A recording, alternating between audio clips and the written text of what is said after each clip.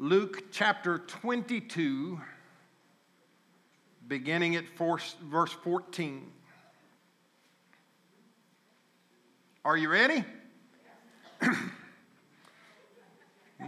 I heard of several yips and one or two nopes.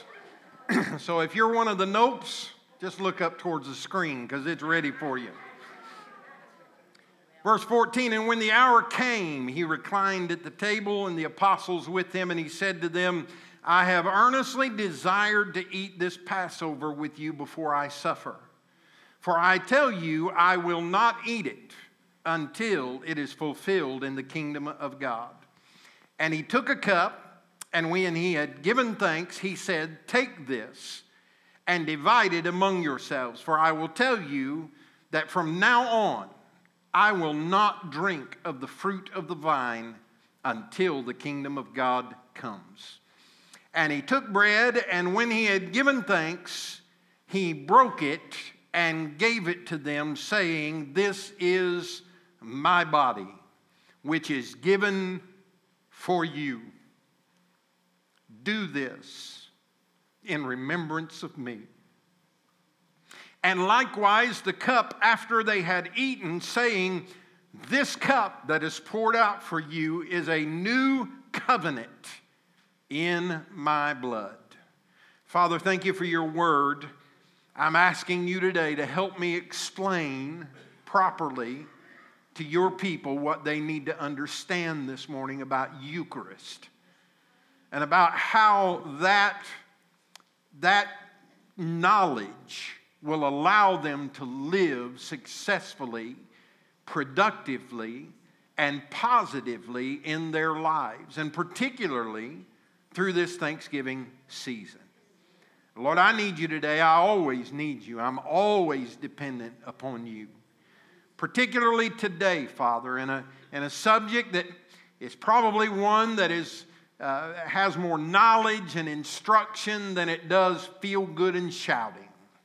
And Lord, for we Pentecostals, that can be difficult. But Lord, help us to realize that when knowledge comes to us and is combined then with wisdom, which is the anointing, that it releases us into a new way of living. And as you said, Jesus, a new covenant that we can now live in because of your blood. So help me to speak effectively today and let your people hear with anointed ears that when they leave, they will leave with knowledge that will set them free. The truth will set us free. And I ask it in Jesus' name, amen. I don't know about you today, but I'm at a place in my relationship with the Lord where I'm just sick and tired of doing religious stuff for the sake of doing religious stuff. I don't have any time to lose. I'm soon to be 58 years old, and that's young. Amen. Say praise the Lord. I've got hopefully a lot of years left, but I am just turning that corner where I'm just cutting stuff out of my life that don't mean a whole lot, that doesn't mean a whole lot to me. I want the truth of God's word.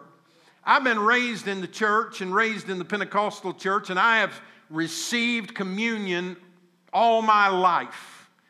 And I've received it sometimes really not knowing what it was that was happening and what the experience was supposed to produce in my life.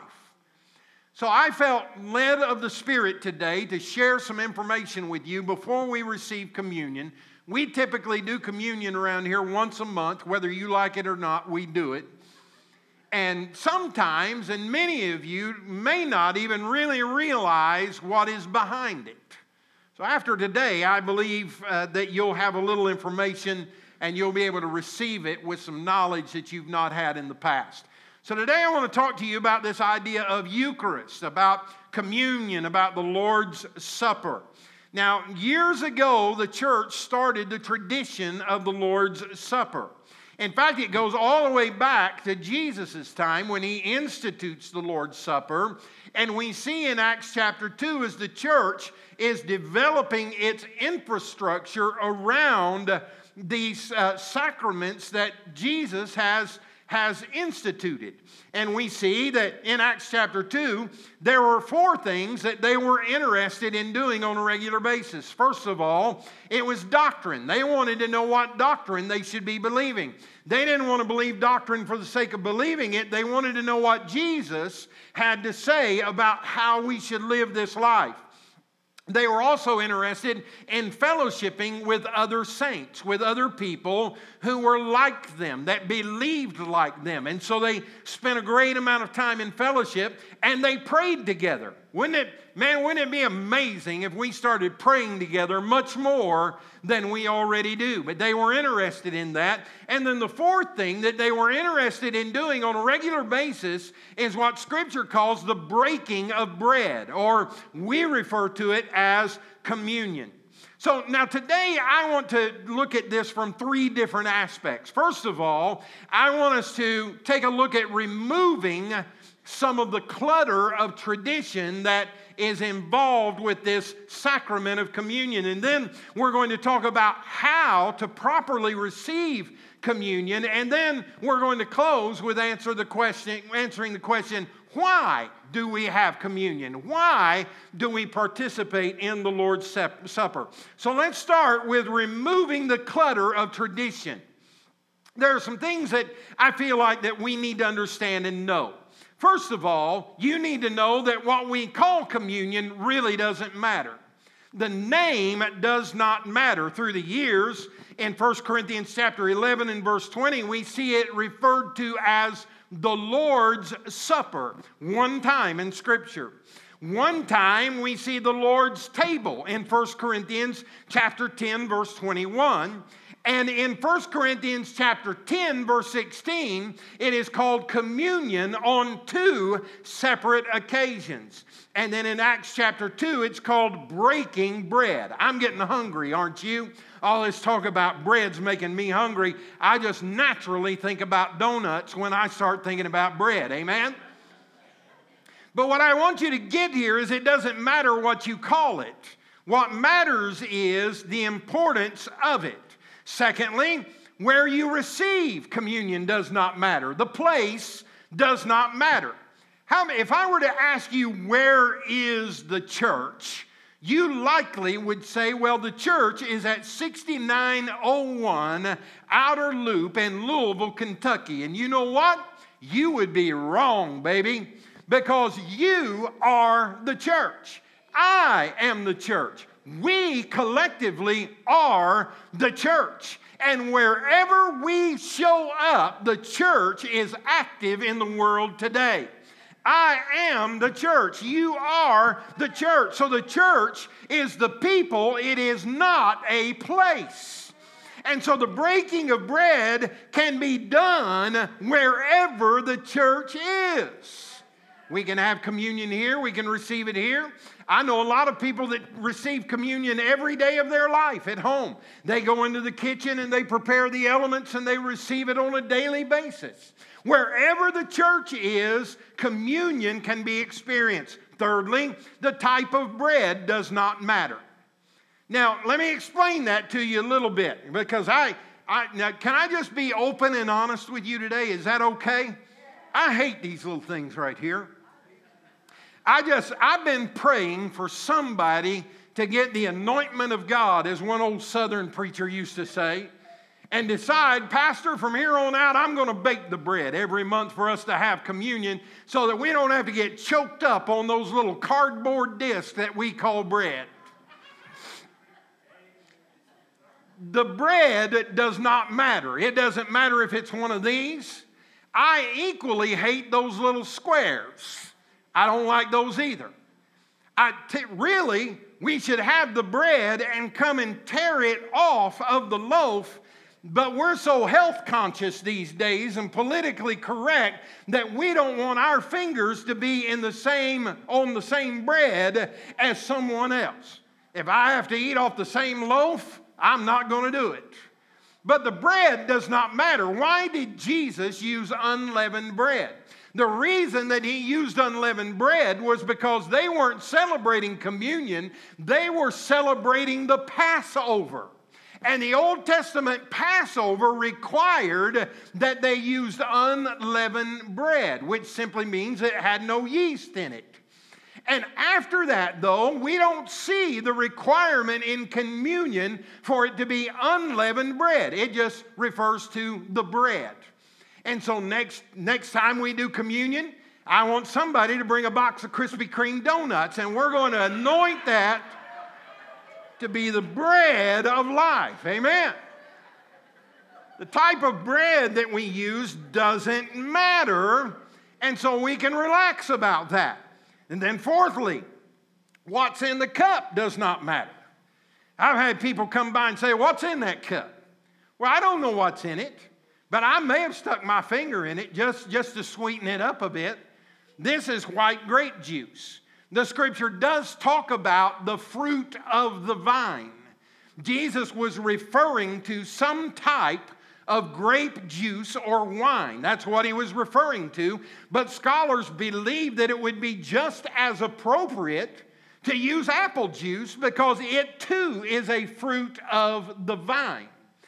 But what he's saying here is that whatever is in the cup, and some say, well, is it intoxicating wine?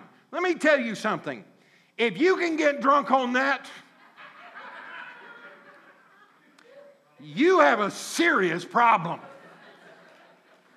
But we do not use alcoholic wine because there are people in our fellowship who have problems, addictive problems, when it comes to alcohol. And so we do not do that to put a stumbling block in front of them. That's just plain old white grape juice. Somebody said, Pastor, we used to use red grape juice, and we changed to white. What's wrong? I mean, we're moving too quickly into this contemporary way of thinking. Can I tell you why we switched from red to white? Because of the color of the carpet.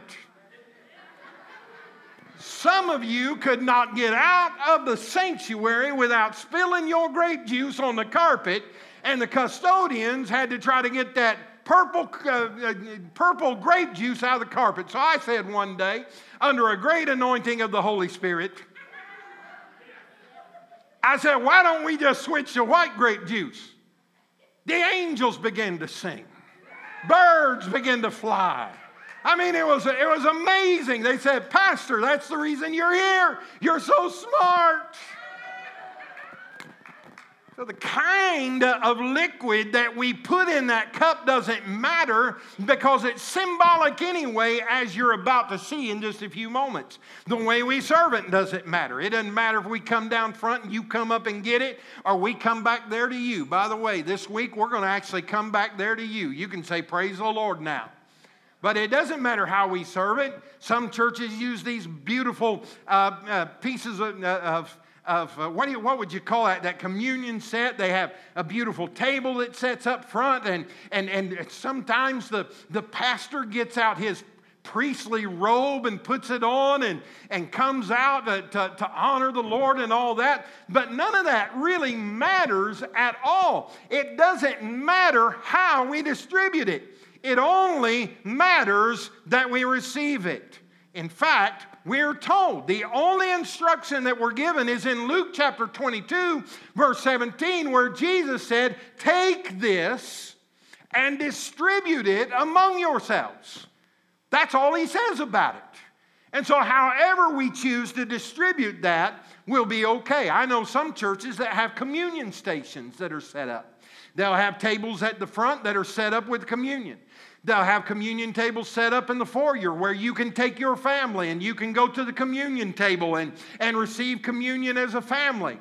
It's perfectly acceptable. We don't do it that way, but that doesn't mean it's wrong or unacceptable, because the way we serve it doesn't matter. When we break bread doesn't matter. Acts chapter 20 implies that they were doing it weekly. Acts chapter 2 implies that they were receiving communion daily. And then we see in another place, Acts chapter 20, where it is called the Lord's Supper because it was received in the evening. So they had to be Pentecostal like me. I'm going to eat every day. I'm going to eat every week. And I'm not only going to eat at supper, I'm going to eat at breakfast and lunch and supper. Amen? It doesn't matter when you receive it as long as you do receive it. The way the emblems are displayed doesn't matter. What do I mean by that? It doesn't matter if you're standing. It doesn't matter if you're sitting. It doesn't matter if you're laying smack dab in the middle of the floor. In fact, the Scripture tells us at the Lord's Supper, they were reclining at the Lord's table. They actually laid over on their side up against pillows and had dinner together and then supped laying down. I don't know if I could do that. I need to be upright. I'm afraid it'll get stuck somewhere between the mouth hole and the stomach. Amen? So I like to sit straight up. My son Jonathan, he used to like to get done eating very quickly, and then he would just get up from the table and lay down on the floor while everybody else was still eating. We'd say, "What in the world are you doing?" He'd say, "Well, I'm just digesting what I just took in." Well, let me tell you, it won't take you that long to digest this piece of cardboard that you're about to have in just a few minutes. But it doesn't matter how they are displayed. Somebody might be upset because I got mine out early today. I have mine out before you do. "Well, Pastor, he's always got to be the one first going and all that." No, I got it so I could use it and illustrate today. It doesn't matter that I got it out of there before you did, because that does not matter. The bread and cup are just symbols and emblems. Now, I need for you to sit real still for the next few minutes, because I'm going to say some words that you may not be able to understand, and I may not be able to say them properly. But basically, there are three theological beliefs as to the significance of these elements.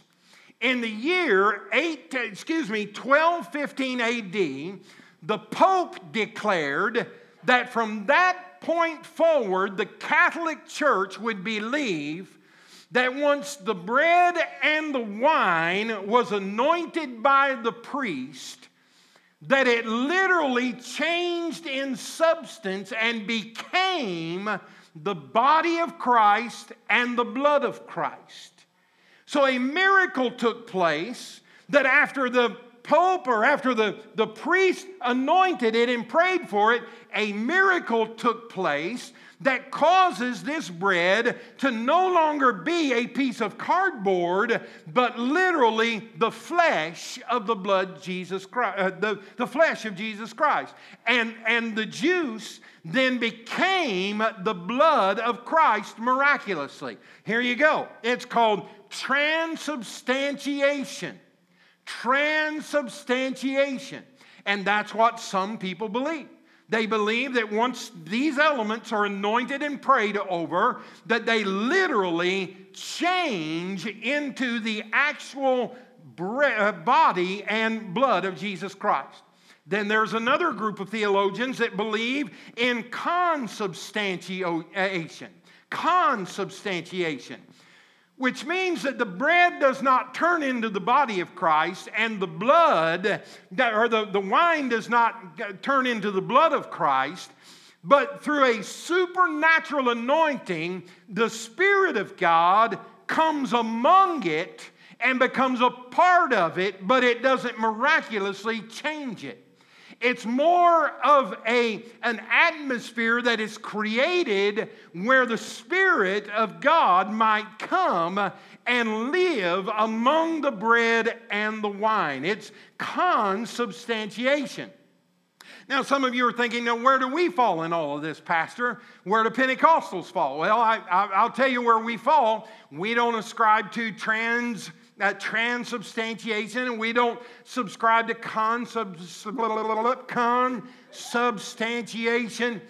Take that out of the video, if you will. We believe in simply what is called symbolism. We believe that this piece of cardboard bread is simply a symbol that reminds us of the flesh of Jesus Christ. And that this cup is a symbol that reminds us of the blood that was shed for us. And what makes it important to us is our faith in Jesus Christ. I don't need to actually eat a piece of Jesus' flesh. All I need to do is believe that He shed His blood and gave His body for us. So the bread and the cup are simply symbols, we believe, of the representation of the body and the blood of Jesus Christ. So now, we have talked about some of the traditions of the church. Now, the next question that we talk about is, how do you receive communion? How do you do it? Well, Scripture gives us 7 things that must be done. The first is that we have to take the bread. In other words, we have to hold it as part of our being. We take the bread. And then the next thing that we do is we give thanks for it. Now, it's not talking about giving thanks for this piece of cardboard bread. It's talking about giving thanks for what it represents. The fact that Jesus Christ laid down His life at Calvary and gave His body so that you and I would not have to pay the price for our sins. So we give thanks. Then we eat it. Then we take the cup. And then we give thanks. And then we drink it. And then finally, we have to do all of that according to Scripture in a way that is holy and worthy before God. Very simple. But there's a principle in there that should set you on fire. It's the principle of Eucharist. Now, when we think about Eucharist, we think about receiving communion. We think about the Lord's table. But do you know what Eucharist means in reality? The word Eucharist is a Greek word that just simply means thanksgiving. That's all it means. It just means thanksgiving. So what he is saying here is that in every aspect of communion or the Lord's table or the Lord's Supper, that we are to have an attitude and actions that are permeated with thanksgiving. We are to do it with thanks. We are to do it with praise. We are to do it with gratitude. And it is the principle of Eucharist. And so what we're learning here is that when we act or when we think with thanksgiving, we are participating in Eucharist. So what that means is that whatever I'm doing and wherever I am, if I'm doing it with a heart of thanksgiving, I am participating in Eucharist. I may not be eating bread and drinking wine, but if my heart is full of thanksgiving and gratitude, I am operating in the principle of Eucharist. As we come into this week of Thanksgiving, we can go through all the motions and never have a spirit of thanksgiving or gratitude. Or we can say, I am the body of Jesus Christ. He lives within me, and so every attitude that I possess and every action that flows out of me will be participating in the Eucharist. Amen. I know a whole lot of sour people in this world, don't you? Would it be okay for me to just say, I know a whole lot of Christians that they don't have any idea what it is to operate in the Eucharist. They don't have a clue what it means to get up every morning and say, thank you, Jesus, for another day. Thank you that this is the day that you have made. Thank you that I have health in my body. And if I don't have health in my body, thank you that you took stripes upon your back so that I can be healed. Thank you that my sins are washed away as far as the east is from the west, and that you will never remember it against me again. Thank you, Lord, that I have energy to do what you've called me to do. Thank you, Lord, that my life has been blessed by your hand. Thank you that even if I don't have blessing all around me, I'm still blessed because I have the Spirit of the living God living within me. Thank you for my family. Thank you for my wife. Thank you for my husband. Thank you for my spouse. Thank you for my church. Thank you for my job. God, I'm getting up today and I'm putting on the atmosphere of Eucharist. I am going to be a child of God that is filled with thanksgiving. Man, isn't it great that we can celebrate Eucharist every moment of every day? You don't have to have bread in your hand and wine in your cup. It's an attitude that the people of God can possess. You look at the politics, and some of you lost your Eucharist on the night of the election. But let me tell you, the Spirit of the Lord God spoke to me and said, son, it's not about politics. It never was. It's about practically living out the Spirit of God that is placed within you. It's not about politics. It's about loving people that need to be loved. It's about stretching a hand to someone who is in need. It's about giving a cup of water, a glass of water in the name of Jesus. It doesn't matter what the skin color is. It doesn't matter where they came here to our country from. As Christians, we are called to celebrate Christ in us by reaching out to those who are in need. Eucharist. Eucharist. So how do you do that? Well, number one, we have to honor Christ and all that we do. It's about Him. So when we celebrate Eucharist, when we celebrate communion, it's about Him. It's not about you. I know people who receive communion because they feel that it's about the blessing that they will receive. And listen, you'll be blessed because you'll realize all of the benefits of Christ Jesus in your life. But it is not about you. It is about honoring the Lord Jesus Christ through the Lord's Supper. There are people who come and receive communion every week, and they don't know why they're receiving communion. They just do it because everyone else is doing it. You won't do it anymore because you just heard this pastor preach one of the most boring sermons you've ever heard in your life about why we receive communion and participate in the Eucharist. But you'll be responsible for that information. You'll be responsible for that knowledge, and you'll never be able to receive the Eucharist and communion again because you'll know now the truth, and the truth will set you free. It's about Him.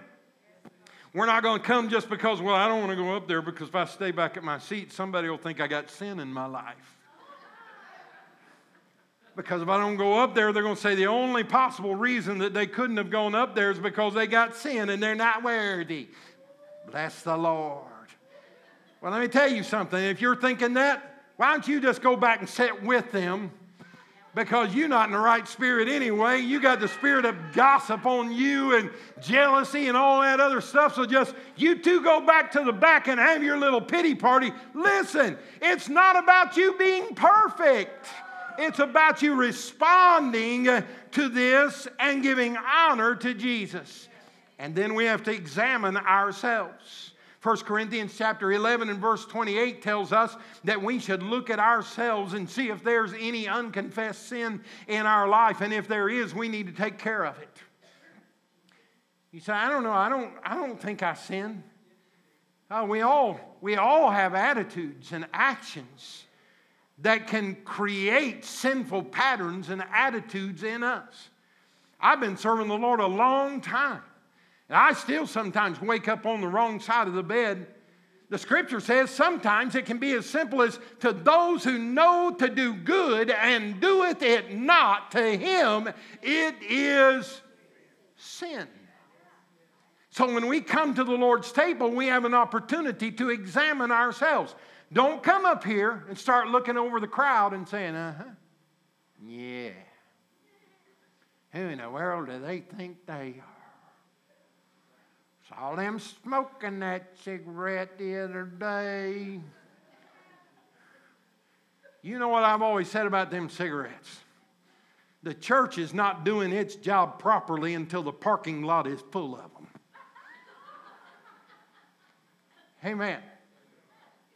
Because we ought to be reaching all kinds of people. So I got over all that a long time ago. I got over about whether or not you smoke cigarettes and all that. Because I never could find it in the Bible. I never could find, do not smoke.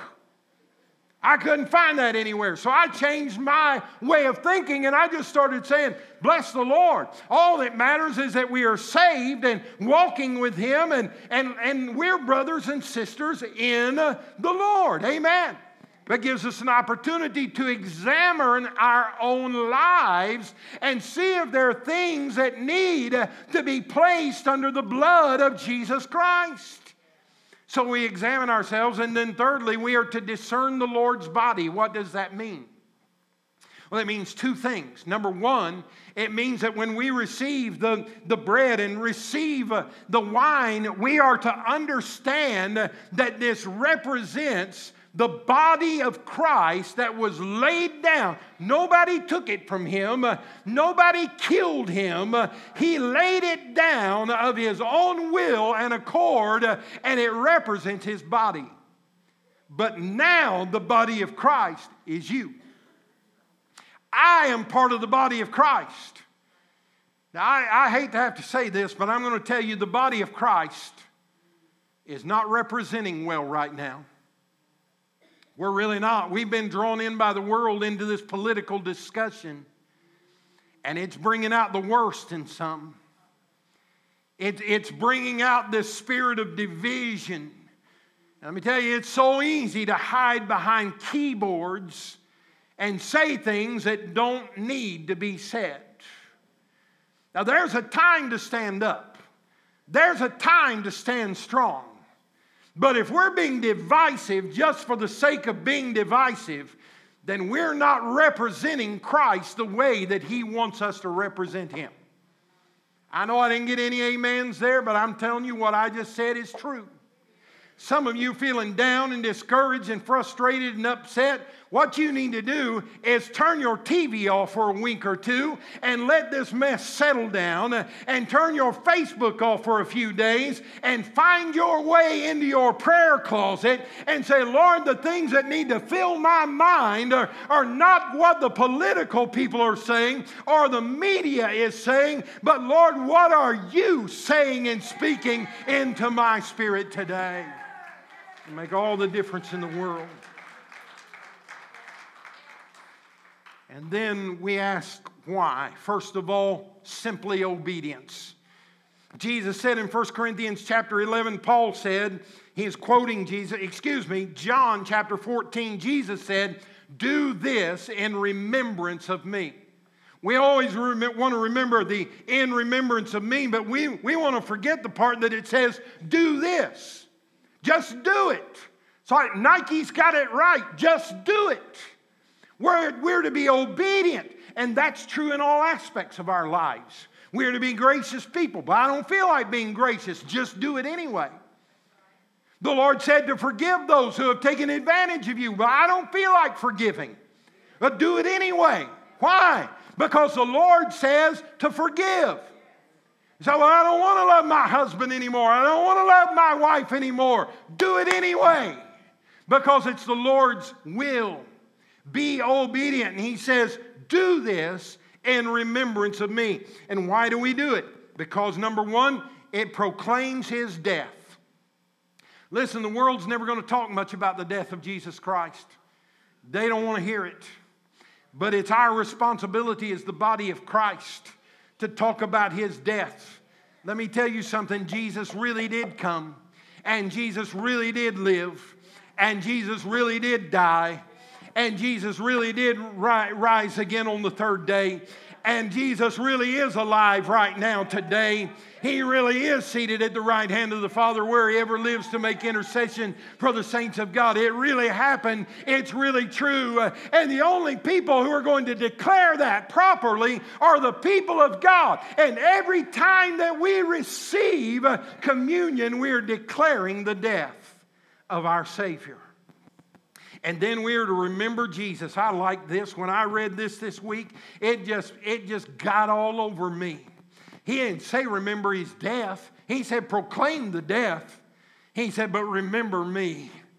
He said proclaim the death, but remember me. Listen, some of you need to start remembering Jesus. You need to start thinking about what he did. Stop thinking about the death. Stop thinking about the funeral. Stop thinking about all the negative stuff and start thinking about the good things that came into your life in Jesus and through Jesus. He's a good God. Amen. He is a wonderful Savior, and we need to start thinking about all the wonderful things that He has done for us. I remember in my life I was on a path that was leading me to destruction, but Jesus got a hold of my life. Amen. I remember a time when I was looking and searching for direction in my life, and I was trying to bargain my way out of God's will, but Jesus got a hold of my life and got into my mind and into my spirit and straightened my path and directed my paths. The steps of a righteous man are ordered of the Lord. Some of you need to stop living out the funeral and start living out the resurrection in your life once again. I've never met so many tired people in all my life. I'm tired, I'm tired, I'm tired, I'm tired. Hey, listen, I get tired too. But I'm not going to quit. I might lay down and take a nap every now and then. But I've got the power in the name of Jesus to do everything that He has called me to accomplish. The Lord's coming back again soon. I don't have time to take a toenail break. I've got to be taking every moment of every day to give all of my energies to Him. Amen. Remember Jesus. Did you ever go to a funeral? And all they talk about was the cancer that they had. And all they talk about was the heart attack that they had. And all they talk about was the car accident that took their life. And all they talk about was, oh, poor little so-and-so, and poor dad, and poor mom, and poor... You know, I like to go over and look at the pictures. I'm glad that they put pictures up there. I've already told my wife, I said, I promise you, if you put me in some casket and let them fix my hair and put makeup on my face and open that thing up for people to come by and say, bless his little heart. I said, I promise you I'll come back and haunt you if it takes everything I've got. I say, you shut the lid on that thing and you find the best picture you can find of me. I know they're few and far between, but find something where I look halfway decent and put it up there so that when people walk by, they don't come by and say, well, oh boy, that disease really kicked his butt.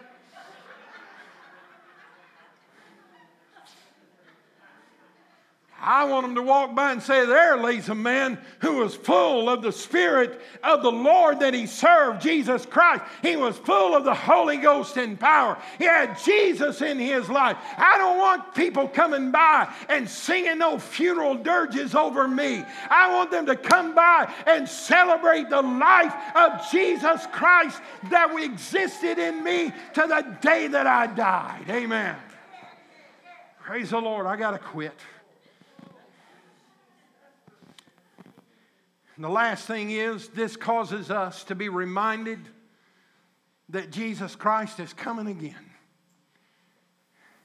You say, oh, wait a minute, Pastor, you threw me off on that when I wasn't expecting that. Is that really part of the communion? Yeah. Yeah, listen to what Scripture says.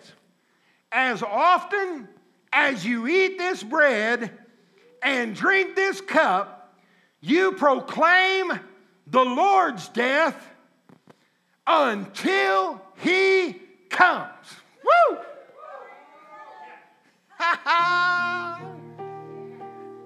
I'm talking about His death now and what His death meant, but let me tell you something. There's coming a day when Jesus Christ is coming again. Oh yeah, He's going to step out on the eastern clouds and He's going to come. The Scripture says there will be the trump of God that will sound, and the dead in Christ shall rise first, and then we which are alive and remain shall be caught up together to meet them in the sky. He's coming again. Jesus is coming again. He's coming again. Oh yeah. We're not defeated. We're not down and out. He may not come in my lifetime. They may have to put me in some grave somewhere for a period of time. But I'm telling you, there's going to come a day I'm not going to stay in that grave. They can lock that casket all they want to. They can put it 6 feet or deeper, and I don't care. When Jesus says, come out of that grave, I am coming up out of that grave to meet my Savior in the air. Ha ha! Woo! Glory! I wouldn't care if it happened today, church. I'm sick of this world and all that it has for me right now. This world has nothing to offer me that will satisfy me. I have one hope, and that is the hope that He's coming again. And if we don't have that hope, the Scripture says we are of all men most miserable. Thank God we have the hope He's coming again. I said, man, Pastor, I didn't realize all that was wrapped up in the Eucharist. I didn't realize all that was wrapped up in communion. Well, now you know. Like Paul Harvey used to say, and now you know the rest of the story. Eucharist is not just something you do at the church on Sundays. It's a mindset of thanksgiving that lives within you and spills out every day that you live. Participate in the Eucharist. Amen. Ushers, will you come? I want you to stay in your seats this morning right where you are. And they're going to come and they're going to serve you in your seats. When you get the elements, just receive them and hold on to them until everybody is served, and then we'll receive it together. How's that? Let's worship in song right now.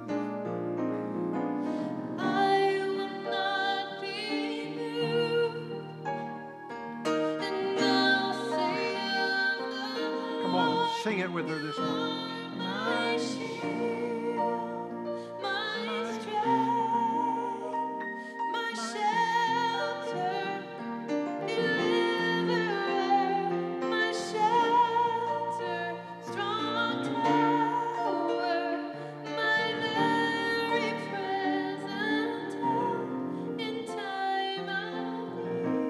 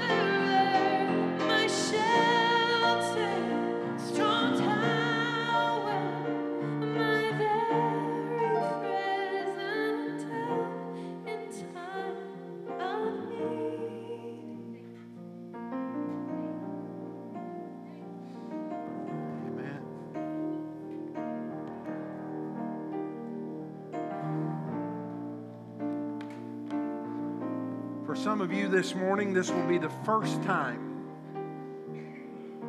that you have received communion and you really knew all that goes into it. It's going to open up a new world for you, knowing what all of this means. It's something that Jesus instituted and Jesus said do. And now we know, and you'll never be able to be confronted or hear that word Eucharist again without knowing that what that means is I'm to live my life in the Spirit of Christ, the Spirit of thanksgiving, the Spirit of joy. Today is going to open some new doors for you. I believe it. Jesus said in verse 16, I tell you, I will not eat until it is fulfilled in the kingdom of God. And he took a cup. When he had given thanks, he said, take this and divide it among you. They're dividing the bread and the elements now. For I tell you that from now on, I'm not going to drink of the fruit of the vine until the kingdom of God comes. And then he took the bread, and when he had Eucharist, when he had given thanks, he broke it, and he gave it to them, saying, this is my body which is given for you. Do this in remembrance of me. Will you receive it?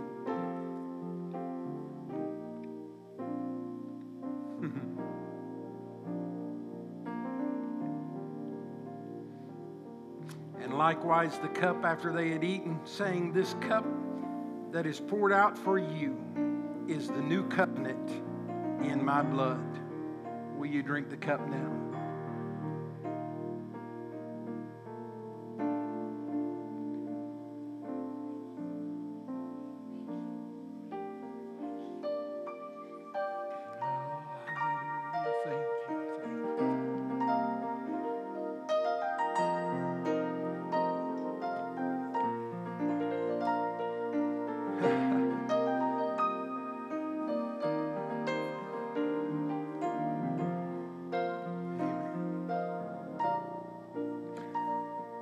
Now I have a word from the Lord for you. Are you ready? Some of you may be thinking, thank God I got that over with. And now I can think about turkey and dressing. But listen to me. Some of you are about to go into an atmosphere where your family members and your friends are anything but supportive of you. I've been pastoring long enough to know that Thanksgiving and Christmas are two of the most hated holidays of the year for many people. Because to be with their family and to be in their environment is no fun for them whatsoever. Some of you will sit across a dining room table sometime this week from somebody who has abused you verbally or physically or in some other way. And they're going to expect you to be civil, and they're going to expect you to shine forth the love of Jesus Christ, and you're not going to want to feel like doing it. You're not. Let me tell you something, and I didn't preach this, but it's just as real as everything else that I told you this morning. When they sat down at the Lord's table, they sat down with people that were absolute jerks. Think about Judas. Sold out the Lord Jesus for a little money. Think about Peter. Oh, no. No, everybody else might leave you, but I will never leave you. I will go to the deathbed with you. I'll never leave. And Jesus said, before the sun goes down, you're going to deny me. Who's going to be greatest in the kingdom? Will it be him? Will it be? That's the kind of clowns that they were eating Thanksgiving dinner with. And you know what they did? You know how they handled it? They did Eucharist. Oh, Jesus, I thank you. And even though life has been hard, and even though I've grown up with a bunch of dummies in my family, and Lord, even though I've got a husband and a wife that I fell out of love with a long time ago, and even though I've got children that can't stand to be in the same room with each other, and Lord, even though I've got a job that I hate getting up and going to, Lord, I will not allow that to spoil me and who I am, because I am the child of the Most High God. And I will Eucharist with you.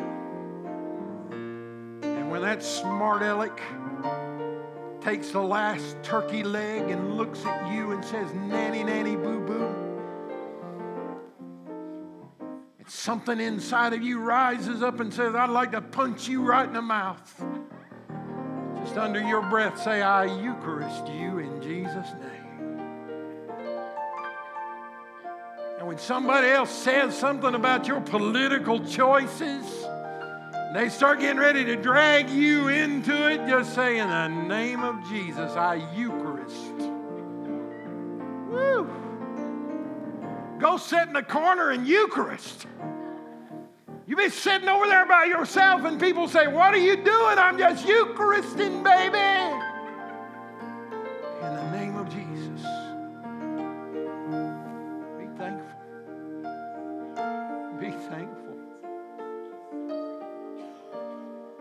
Be thankful. Wherever you are and whatever you're doing this week, I pray the spirit of Eucharist will rest upon you. Father, thank you for these lovely people that you allow me to shepherd from week to week. I get it. This was strange today. I know that people go home today and say, I like it better when he shouts and screams and spits. But Lord, this was something we needed to hear today. And I pray that your people will receive it. And they will apply the truth of Eucharist to their lives this week. In Jesus' name, amen. And amen. And amen. God bless you. I Eucharist